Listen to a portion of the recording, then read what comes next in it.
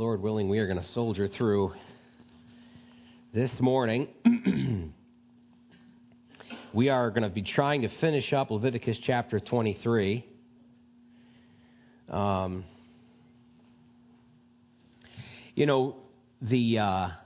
New Testament is all, and I'm not trying to marginalize the New Testament or anything like that, but it's low-hanging fruit. I love low-hanging fruit, right? I'm not the hardest worker, right? When I go to the apple orchard, do you need a ladder? No. I don't need a ladder. I'll be picking most of my family's apples up right off the ground, sir. I don't want to be bothered. And I love the New Testament because it is such for me, it's like instant gratification. You can just start reading any book in the New Testament and just be like instantly oh yeah, wow, oh yeah. And the Old Testament's a little different, isn't it? You got to dig in the Old Testament, and you have to be purposeful in your study of the Old Testament. Obviously, some of the funner books, Ruth and Genesis, it's just story after story, and it's very entertaining. But man, there's a lot of depth and there's a lot of truth in some of what we would call the boring books and the slow moving books. And Leviticus is no different. I've really been enjoying it, going through Leviticus with you guys and with Dad. And let's start with a word of prayer, though, before we get started this morning. Thank you, Father, for your word, and thank you, Father, for showing us Jesus Christ, Lord, through the law and through the commandments that you gave Moses, Father, through the tabernacle worship, the feasts, and all the things, Lord, that you gave as a picture of what was going to be accomplished through Jesus Christ, Lord, what you had in store for us, Lord. We're so thankful and we're so grateful for that, Lord. And we ask, Father, that you would help us to take hope and joy in these things, Lord, and to bury them deep in our hearts, Lord, in a place where nobody, no one, nothing can ever go near or touch, Lord. And that we can live in that state, Lord, in you. Help us to have our faith, Lord, the things that we believe bolstered and shored up and strengthened by what we read from the Old Testament, Lord. In Jesus' name we pray, amen. It's one of the things I'm always contemplating and thinking about when I'm reading through the Old Testament is that this is a Jewish book. This is a Jewish book. This belongs to the Jewish people. They still keep most of these Sabbaths and feast days. They still practice them, and they have absolutely no idea what you and I know. It reminds me of the fact that when the Word is talking about that those from the old, the prophets of old, they didn't fully understand the things that they were writing down, the things that they were being told. They didn't fully understand it, and yet they were faithful to God to write it down and believed Him. That's one of the amazing things to me is all these things that God has given to Moses. And of course, Moses, wrote it, so maybe he left it out. But you never hear Moses saying, why? Why? Why? Why? I don't get it, Lord. I don't get it. He was simply obedient to what God was telling him to do, which that in and of itself is a fantastic example for you and I as believers in Jesus Christ. Because God has called us to be obedient. He has called us to be obedient to His Word. We don't have to always understand it. It doesn't always have to make sense to us. I don't even have to agree with it. How do you like that?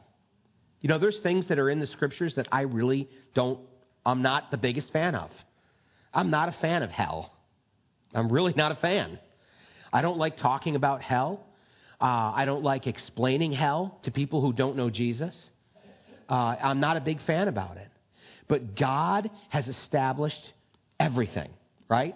And it is simply my duty to honor what His Word says and to honor what He's called me to do. That's all of our duty. And Moses is a fantastic example. And all the prophets and priests of old are a fantastic example to you and I in that as they were obedient to things that they didn't even understand, that they didn't even fully understand. Of course, Paul tells us that the Jewish people to this day have a veil over their eyes, that they're unable to see the things in the Old Testament that clearly speaks of Jesus Christ. You ever been reading Isaiah, or reading in the Psalms, and just absolutely describing and talking about crucifixion and absolutely 100% describing the suffering Messiah and him being broken and bruised and beaten for us. And you ever read that and be reading that and think, how do practicing Jewish people read this and not at least go, maybe, right? Well, the Scripture tells us that there's a veil there, and I don't know all of God's purposes, but I'll tell you what, I am certainly thankful that I get to read this with you guys, and we get to have it unveiled to us. And don't make light of it. Like, it's easy for us because we live in the miraculous in Jesus Christ, and by the power of the Holy Spirit, you and I live in the miraculous every single day. And we have this terrible habit as human beings as taking things for granted, as growing accustomed to just about anything. People can grow accustomed to just about anything, even living in the miraculous in which we live in every single day, having these truths revealed to us by the power of the Holy Spirit. These things that are written in Scriptures that you and I understand, that's because of the Holy Spirit living inside of you, revealing these things and opening these things up to your heart. That's why you can talk to a friend or a family member or a coworker, and they're looking at you like you have three heads, and you're like, how can you not see these things? How can you not see and understand? Well, they have not been revealed to them by the Holy Spirit. This is where, when we don't get all gung-ho one way or another, because the Bible talks about predestination. The Bible talks about election. The Bible also talks about the free will of man. So what do you believe? Yes.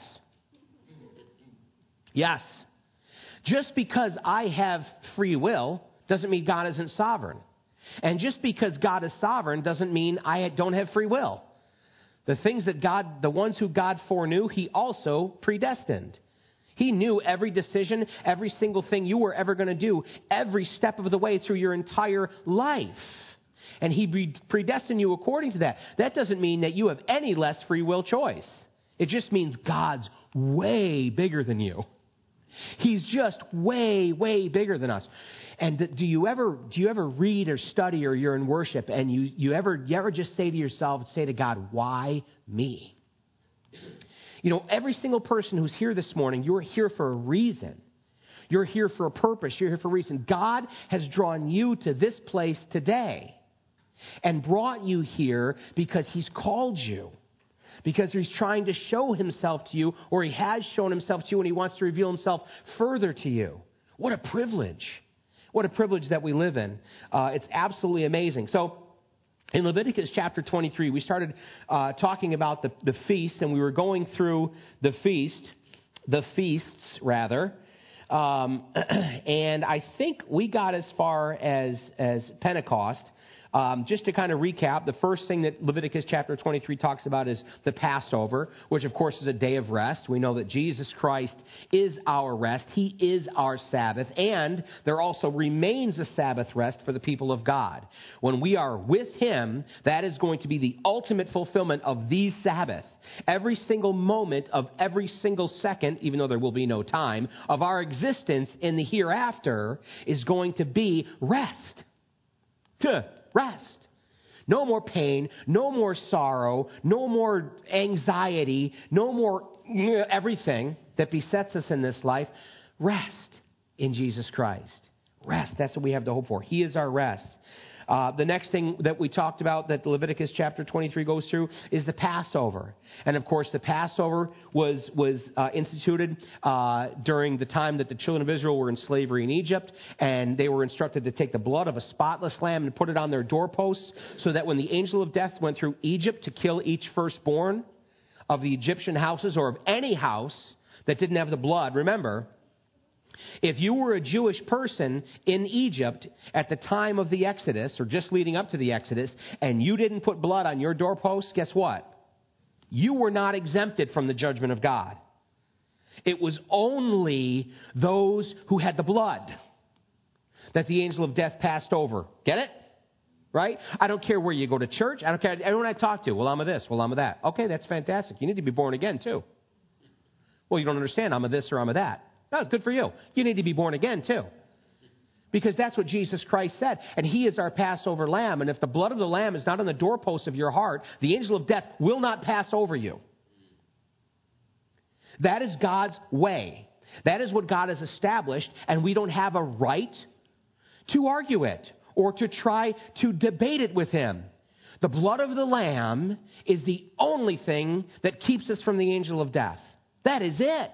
The blood of the Lamb. It's not your goodness. It's not your performance. It's only the blood of the Lamb. And anybody, regardless of their circumstances, situation, how often they go to church, or how many good deeds they do, it makes no difference. If the blood of the Lamb is not on the doorpost of one's heart, the angel of death cannot pass over that house. Because the blood of the Lamb is the only thing that exempts us from judgment. After the Passover, the next feast we talked about is the Feast of First Fruits.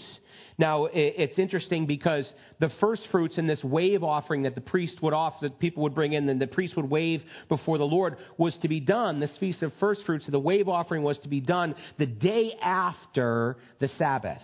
Okay? The day after the Sabbath was when this first fruits offering was given. Well, what do we know about Jesus Christ?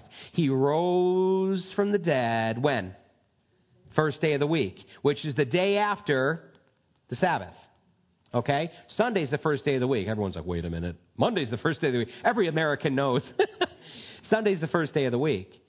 Sunday is the day that Jesus Christ rose from the dead. He quite literally was and is the first fruits of the resurrection. In fact, in 1 Corinthians 15:20, Paul says, "But now Christ is risen from the dead and has become the first fruits of those who have fallen asleep." Amen. That's wonderful. That's fantastic. He is the first fruits. In fact, that's why we gather on Sunday. That's why we worship on Sunday.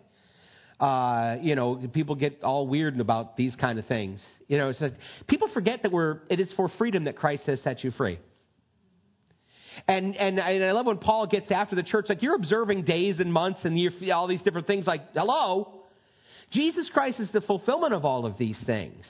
Sunday is not a holy day of obligation for you and I, any more than Saturday would be for you and I. It is not a holy day of obligation. It is an oasis in the desert.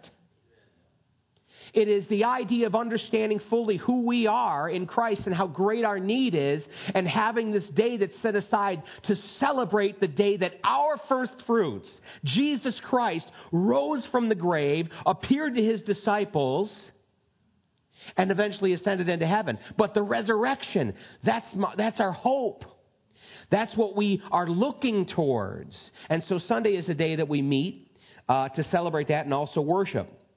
The next feast that we have is the Feast of Weeks, or what is also called Pentecost. And this was commemorating the giving of the law to Moses on Mount Sinai.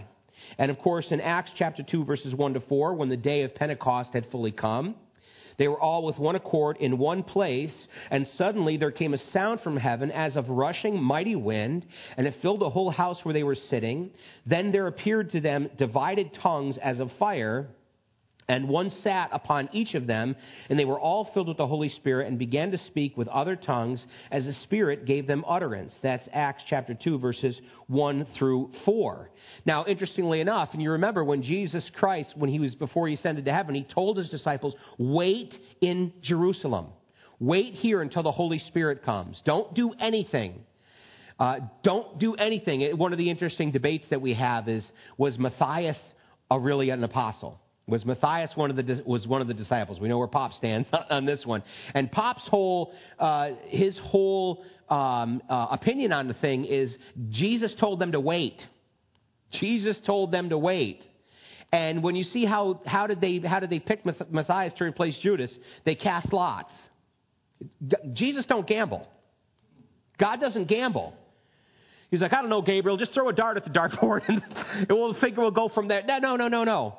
Everything with him is expressly done for an express purpose.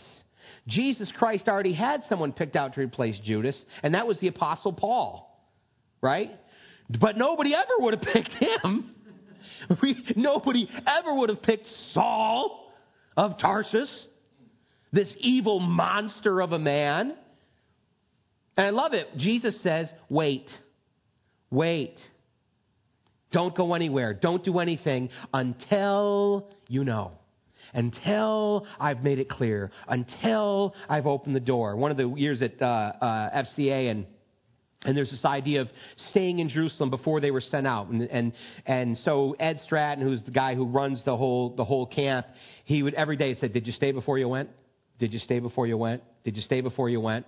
Did you stop and you just stop, wait on the Holy Spirit and say, Lord, what do you want me to do today? Lord, who is it that you have for me to minister to today expressly? Just get up and just go through the motions of camp. But who is it that you have, that you want me, prepare my heart, Lord, and prepare their heart, and fill me with your Holy Spirit. We should not be haphazard in our ministry. We should not be Now, concerning Matthias, I got no dog in this fight, okay? If you want Matthias to be one of the 12 disciples, God bless you. God bless you. As for me and my house, no, I don't even care. It makes zero I'm just one of the, I don't care. I don't care. Right now my father's going, how could you not care? You know, I don't care. It's there. It's whatever. So, Pentecost. Now, interestingly enough, and this is one of the things I love when we're going through the Feast of Weeks or the Feast of Pentecost. If you go down to verse 22 of chapter 23, you have this verse, and it's like, okay, why is this here? When you reap the harvest of your land, you shall not wholly reap the corners of your field when you reap, nor shall you gather any gleaning from your harvest. You shall leave them for the poor and for the stranger. I am the Lord your God. What one name comes to mind when you think of this law? The gleaning. Ruth. Ruth. You remember who Ruth married? Come on. Boaz. You remember who their son was? Uh-oh. Now we're... I didn't look this up. I just know. It's in there. I swear. Obed, right? And his son's name was Jesse. And Jesse's son's name was King David, baby. King David. And God's promise to establish the throne for the Messiah, what is that throne called? The throne of David. David. And so right in the middle of talking about Pentecost, we have this reminder about this obscure law about not gathering from all four corners of the field, but going through it once and leaving everything that was left over for the poor, for the orphan, for the widows, and for the foreigners. And of course, we know that Ruth was not a Jewish girl. Ruth was a Moabitess. The hated Moabites. She was an idolater, and she was brought near to the family of God and put into the lineage of Jesus Christ. And for me, when I read this, and I talk about the Feast of Weeks, which is Pentecost, which is the day that the Holy Spirit came and took for Jesus Christ a Gentile bride. A Gentile bride. That's what happened on that day. When the Holy Spirit came at Pentecost, that was the taking of the Gentile bride. That was the beginning of you and I. That was the beginning of the church. That was the beginning. There ain't no church without the Holy Spirit. We're clear on that, right? When the Holy Spirit came that day at Pentecost, of all people, who are you going to choose to speak, Lord? Peter. Oh, pick someone else, please. Anybody but Peter. He's going to go kill somebody out there. You know, he's going to end up chopping people up in the thoroughfare, you know, or say something terrible and he's going to put his foot in it. No, the Holy Spirit came at Pentecost. And the Holy Spirit came upon Peter, and Peter went out, and thousands get saved. The church explodes on that day when a Gentile bride was taken. I love it. I love that stuff. The next feast that we have is the Feast of Trumpets. Verse 23, then the Lord spoke to Moses, saying, speak to the children of Israel, saying, in the 7th month, on the first day of the month, you shall have a Sabbath rest, a memorial of blowing of trumpets, a holy convocation. You shall do no customary work on it, and you shall offer an offering made by fire to the Lord. This is Rosh Hashanah. This is the Jewish New Year. Okay? That's what the Feast of Trumpets is. Now, for you and I, as we're going down through this feast, we've talked about the Sabbath. We've talked about Jesus being our rest. We've talked about the Passover, Jesus being the Lamb. We've talked about the first fruits, Jesus being our first fruits of the resurrection from the dead. We've talked about the Feast of Weeks, Pentecost, the beginning of the church. And the very next feast that we have is the Feast of Trumpets. Probably guys know where I'm going with this. 1 Corinthians 15, 51 and 52. Behold, I tell you a mystery. We shall not all sleep, but we shall all be changed in a moment, in the twinkling of an eye, at the last trumpet. For the trumpet will sound, and the dead will be raised incorruptible, and we shall be changed. 1 Thessalonians 4, verses 16 and 17, for the Lord himself will descend from heaven with a shout, with the voice of an archangel, and with the trumpet of God, and the dead in Christ will rise first. Then we who are alive and remain shall be caught up together with them in the clouds to meet the Lord in the air, and thus we shall always be with the Lord. Now, I want to make something very, very, very clear. I'm not here this morning to tell you that actual things that are going to happen future for you and I, okay, future for you and I, are going to exactly coincide with the feasts. You know what I mean? It's interesting to look at those things. It's interesting to wonder about those. What do you think? You think it might happen? You think the rapture might happen on the Feast of Trumpets? You think the Feast of Trumpets? Maybe. But I think so often these things are just for you and I supposed to build up that hope that we have within us. It's not about dates to me. It's not about exact dates, or no one knows the day or the hour, right? We're supposed to understand the seasons. We're supposed to understand the time that we're living in and redeem that time. But no one knows the date or the hour. But I just love the fact that you have the Passover, the sacrificing of the lamb, you have the first fruits, you have the coming of the Holy Spirit, Pentecost, and the next one, and it's the longest time period between feasts, is the one between Pentecost and trumpets. And so we have this time from the coming of the Holy Spirit, well, what we would call the church age, before that day comes. And there's going to be a trumpet. You ever think to yourself, what's that trumpet going to sound like? Like a regular trumpet? Like a Louis Armstrong trumpet?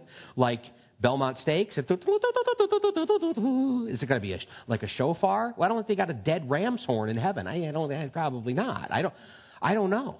I have no idea. The trumpet of God. What in the world, or out of the world, does the trumpet of God sound like? Is that something that we're going to hear in our hearts? Is that something that the entire universe is going to hear? And Revelation talks about the people, the kings and the princes and the generals calling for the rocks and the mountains to fall on them and hide them from the face of the Lamb, for the great and dreadful day of his judgment has come, and who can stand? So I don't know. But all I know is this. Those of us who are in Christ, we're going to hear it. We're going to hear it. And we're going to be with the Lord forevermore. Now, after the Feast of Trumpets, we have the Day of Atonement. Verse 26. The Lord spoke to Moses, saying, also the 10th day of this 7th month shall be the Day of Atonement.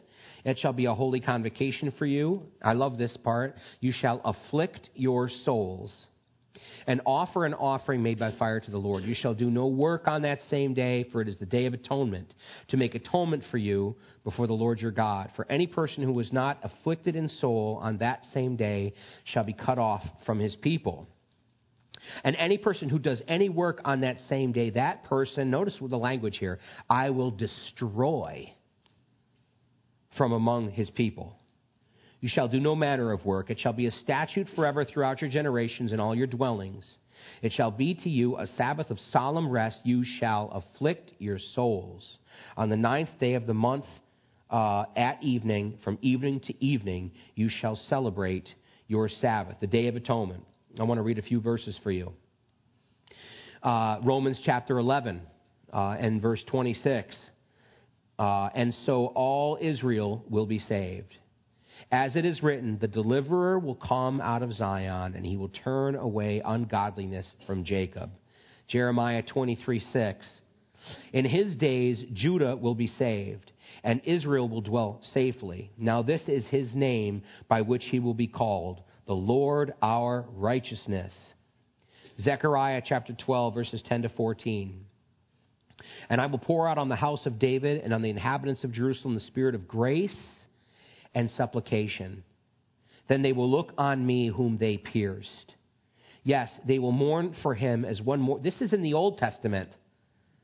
This is what rabbis have to read in the synagogue. And I wonder, how do you explain this away?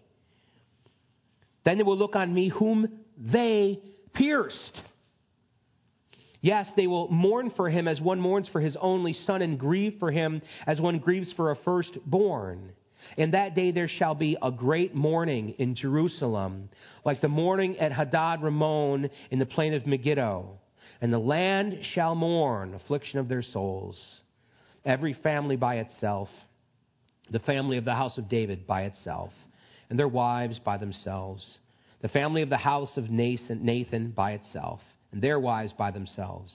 The family of the house of Levi by itself, and their wives by themselves. The family of Shimei by itself, and their wives by themselves. All the families that remain, every family by itself, and their wives by themselves. Zechariah chapter 13, verses 1 through 6. In that day a fountain shall be opened for the house of David, and for the inhabitants of Jerusalem, for sin and for uncleanness, the day of atonement, my friends.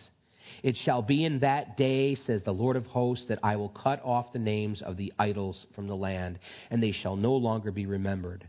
I will also cause the prophets and the unclean spirit to depart from the land. It shall come to pass that if anyone still prophesies, then his father and mother who begot him will say to him, you shall not live, because you have spoken lies in the name of the Lord. And his father and mother who begot him shall thrust him through when he prophesies. And it shall be in that day that every prophet will be ashamed of his vision when he prophesies. They will not wear a robe of coarse hair to deceive, but he will say, I am no prophet, I am a farmer, for a man taught me to keep cattle from my youth. And one will say to him, what are these wounds between your arms? And he will answer, those which I was wounded in the house of my friends. Amazing. Amazing. Jesus Christ, after the rapture of the church and the resurrection of those who are dead in Christ, at the trumpet sound of God, the trumpet of God, we are going to be taken to be with the Lord. And during that 7 years, that's the part of the Bible that talks about that great time of tribulation, Jacob's trouble. It's the time in which the Holy Spirit is going to be not completely removed from the world, but taken out of the way. Jesus Christ told Peter, the gates of hell shall not prevail against the church. But we're told in Revelation that the Antichrist is given power to make war against the saints and to have victory over them. Okay, and so this is going to be a time completely apart from any other time in history.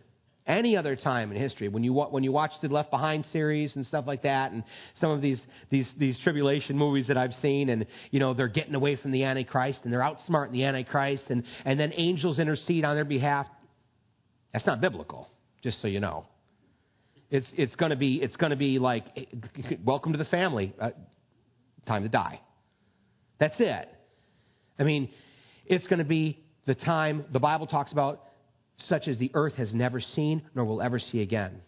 I don't think that we can overstate how terrible that 7-year period is going to be. Because the very wrath of God is going to fall on planet earth and on anyone who takes the mark of the beast, who pledges their allegiance to Antichrist, who will be a great deceiver, the Bible says, and will deceive many. The Bible talks about the fact that in Romans, that those people who reject the truth, who will not receive or have the truth of God within their hearts, God gives them over to a powerful delusion that they'll believe the lie. You want to wonder and understand why the people of the world, when you look and see what's happening in our world today, in our country today, how can they believe this stuff? How can they think that way? When you reject the truth, when you reject the truth, when you wholesale reject the truth, man, you're open. You're wide open for any kind of deception that the enemy would bring your way. Our fortress, our solitude, our strength, our protection is in Christ. Is in Christ. Now, when we're taken out of this world at the rapture of the church, and that 7-year tribulation period comes upon planet Earth, remember, 144,000 virgin Jewish males, 12,000 from each of the 12 tribes, are going to be sealed by the Spirit of God to go out and proclaim the gospel of Jesus Christ. When the time comes, the Antichrist is causing everyone to take his mark. An angel is going to fly. One already flew through the whole earth, giving the gospel to the whole earth. Another one's going to fly through the whole earth, telling people, warning people, if you take the mark of the beast, that's it. Your soul, your fate is sealed. You're damned. That's it. It's over. That's going to be the tribulation period. And the culmination of that is going to be Jesus Christ. It blows my mind. The Antichrist actually gathers an army to fight against Jesus. Because during this time, you have had the bowl judgments and you've had the trumpets. You've had all of this pouring out of God's wrath upon an unbelieving and Christ-rejecting world. And the Antichrist, the Bible is very specific in Revelation, rather than confess their sins and rather than be sorry for what they've done and rather than repenting before God, they clench their teeth and they lift their fists and they curse the name of Almighty God and curse Him for the judgment. How dare the heart of mankind is deceitfully wicked and above finding out. God is going to show the world just exactly what that means in the tribulation period. And the time that we haven't even talked about yet after that. But the culmination of that 7-year tribulation is Jesus Christ coming back with the church, and Antichrist is gathered right there in Megiddo in Israel, in the valley of Megiddo, to make war against Jesus. Of course, the Bible says he opens his mouth and a sword comes out. That we know the Bible, the Word of God, is called the sword. The Word of God is the sword. It's that double-edged sword. It's going to come out of Jesus' mouth. What he's going to say, nobody knows. We'll be there, and we'll hear it then. And it's over. It's instantaneously over. And the false prophet and the Antichrist are thrown into the lake of fire. And Satan is bound and thrown into the abuso, whatever that is, for 1,000 years. And at that point in time, Jesus Christ, you ready? Are you ready? The Day of Atonement, Jesus Christ is going to his foot is going to touch the Mount of Olives, and it's going to be split and open a valley to the eastern gate of the city of Jerusalem. I mean, we're standing there. When we went to our trip to Israel, we're standing there, and Amir is like, this is where Jesus Christ's feet are going to touch down. And we're like, whoa! And he's like, and that eastern gate, that's not the eastern gate. The eastern gate was excavated. It's actually underground. The original eastern gate is actually underground. So when Jesus Christ's foot touched the Mount of Olives and the earth is split in half and it opens up a valley, the original eastern gate is going to be exposed. And that's what Jesus is going to walk through. Hello? The Day of Atonement. And all of the children of Israel who are still there because of a whole other litany of things that we haven't even talked about from that 7-year tribulation period. Everyone, every single Jewish person that God has protected and God has kept them from Satan trying to destroy them completely in order to break God's promise to Jacob, every single one, when they see Jesus, what are the wounds on your hands? What are those? These are the wounds that I received in the house of my friends. And they'll look on him whom they pierced, and they will mourn for him as one mourns for their only son, because they're going to know exactly who he is. Exactly who he is. And all these words that we're reading and all these things we're going to talk about, the veil is going to be taken away, and they're going to see it. Oh, now that's a Day of Atonement. Now that's a Day of Atonement. And we're just going to be probably going, oh, I mean, what in the world? Good thing we're glorified. Have a heart attack, drop dead right then and there. You know what I'm saying? Like, wow. The things that are in the Word of God. I mean, listen. When you're witnessing to people, don't tell them this stuff. Okay? This stuff resonates in your heart because the Holy Spirit lives there, because of the faith that you have in Jesus Christ. If you're going to talk on unbelievers about the rapture of the church, you wacko. You're kooky, get a straitjacket and get you out of here. You know what I mean? You tell people about Jesus. You tell people how much Jesus loves them. You tell people how Jesus Christ died for their sins because he loves them, because they are a treasure to him. Right? That's what we tell people about. This is for you and I, church. That's why we're gathered here on the first day of the week, the day that Jesus rose from the dead, to talk about the day when he's going to come back for us. And we're going to be with him for 7 years during that tribulation period. Then we're going to return with him to planet Earth, the Day of Atonement. And all Israel will be saved at that point in time. God's done with Israel. What are you smoking? I mean, I'm sorry. I know it's irreverent. I can't help myself. When people, God's done with Israel, God's over with Israel, what Bible are you reading? Who told you that? God says, as long as the sun rises in the east and sets in the west, my covenant with Jacob will stand. Did it rise in the east this morning? It's going to set in the west too. God's covenant with Jacob stands firm. God is faithful. It doesn't matter how faithless his people ever are. He will never be done with those that he loves. And that's good news for you and me too. Thank God he's never done with us. Can you imagine that? I mean, I would have been done with me long ago. Twice this week. I ought to cast myself into the lake of fire. You know what I'm saying? Like, I don't deserve this. And yet God's love is continual. And it's poured out on us again and again and again. Receive His love. It's like, receive my love. Receive my grace. Receive the Holy Spirit. Walk in the light. I mean, God is like this plea continual that He has for His people to walk in the light as He is in the light. After the Day of Atonement, we have the Feast of Tabernacles. The Lord spoke to Moses, saying, speak to the children of Israel, saying, the 15th day of this 7th month shall be the Feast of Tabernacles for 7 days to the Lord. On the first day there shall be a holy convocation. You shall do no customary work on it. For 7 days you shall offer an offering made by fire to the Lord. On the 8th day you shall have a holy convocation, and you shall offer an offering made by fire to the Lord. It is a sacred assembly, and you shall do no customary work on it. These are the feasts of the Lord, which you shall proclaim to be holy convocations, to offer an offering made by fire to the Lord, a burnt offering and a grain offering, a sacrifice and drink offerings, everything on its day. Besides the Sabbaths of the Lord, besides your gifts, besides all your vows, and besides all your freewill offerings, which you give to the Lord. Also on the 15th day of the 7th month, when you have gathered in the fruit of the land, you shall keep the feast of the Lord for 7 days. On the first day there shall be a Sabbath rest, and on the 8th day a Sabbath rest.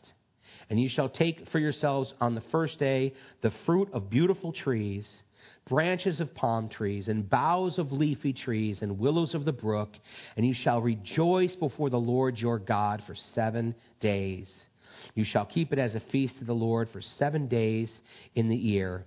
It shall be a statute forever in your generations. You shall celebrate it in the 7th month, and you shall dwell in booths for 7 days. All who are native Israelites shall dwell in booths, that your generations may know that I made the children of Israel dwell in booths when I brought them out of the land of Egypt. I am the Lord your God. So Moses declared to the children of Israel the feast of the Lord. The Feast of Tabernacles, Ezekiel chapter 37. Ezekiel chapter 37, moreover, I will make a covenant of peace with them, and it shall be an everlasting covenant with them. I will establish them and multiply them, and I will set my sanctuary in their midst forevermore. My tabernacle also shall be with them.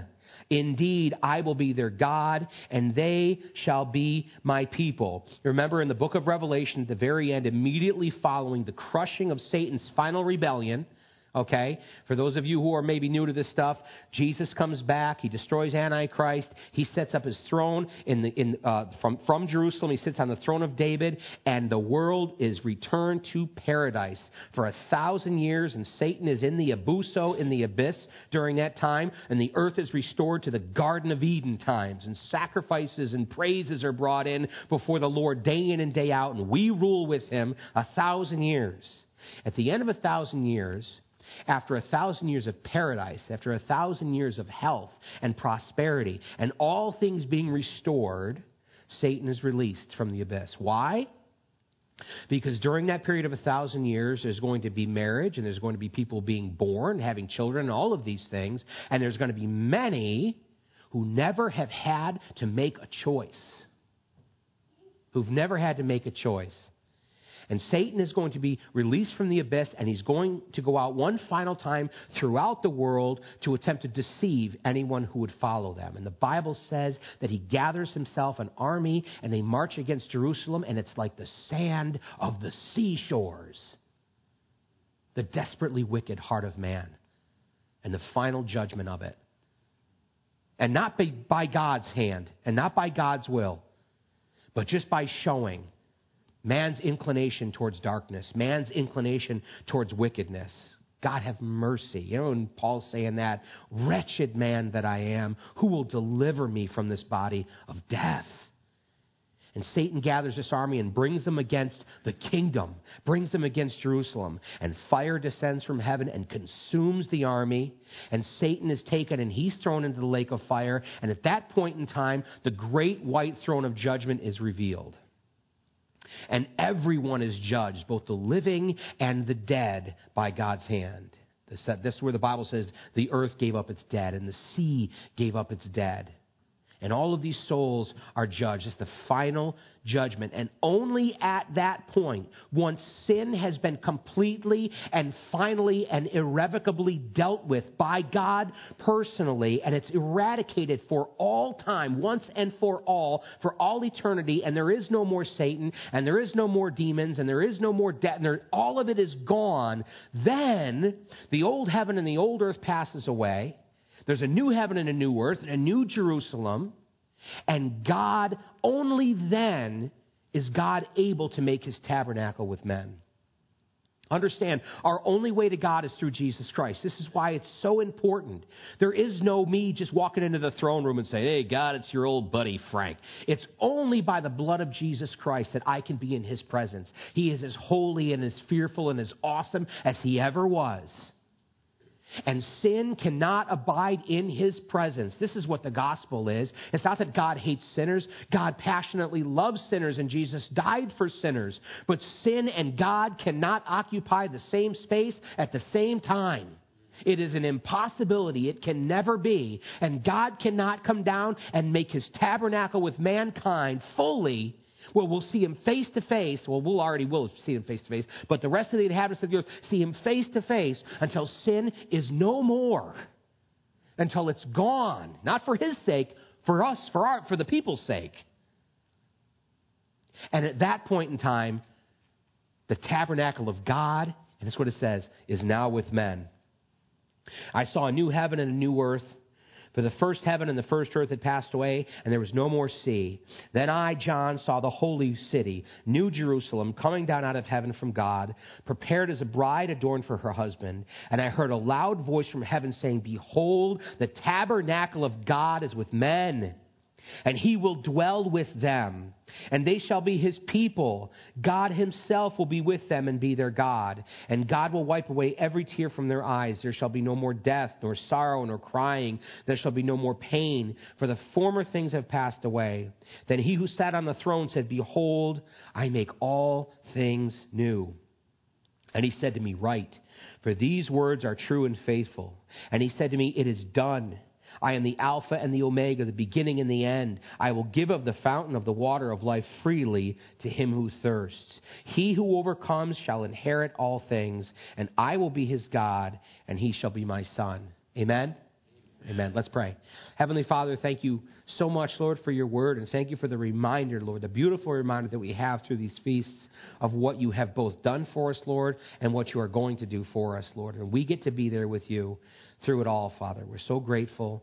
We're so thankful, Father. In this season of Thanksgiving, Lord, we pray that you would fill our hearts this week to overflowing, Lord, with just a complete understanding, Lord, to the best of our ability of who you are, what you've done for us, Lord, and that we would be bursting at the seams, Lord, because of your love and because of the promises that are yea and amen, Lord, by you and in us, Lord. And help us to be that light, Lord. Help us to be salt. Help us to not argue and fight with our families about silly things and earthly things this year, Father, but help us to be a light and an example of the love and the purity and the truth of Jesus Christ, Lord. Help us to be that light. Help us to be who you need us to be, Father. And I thank you for your word. I thank you for the preparation, Lord, as you're preparing our hearts to be used by you, both at the end of the age, Lord, and in the kingdom to come. Lord, and I pray that you would make us exactly who you need us to be in Christ, Lord. And we are grateful, Lord. We're thankful to you today.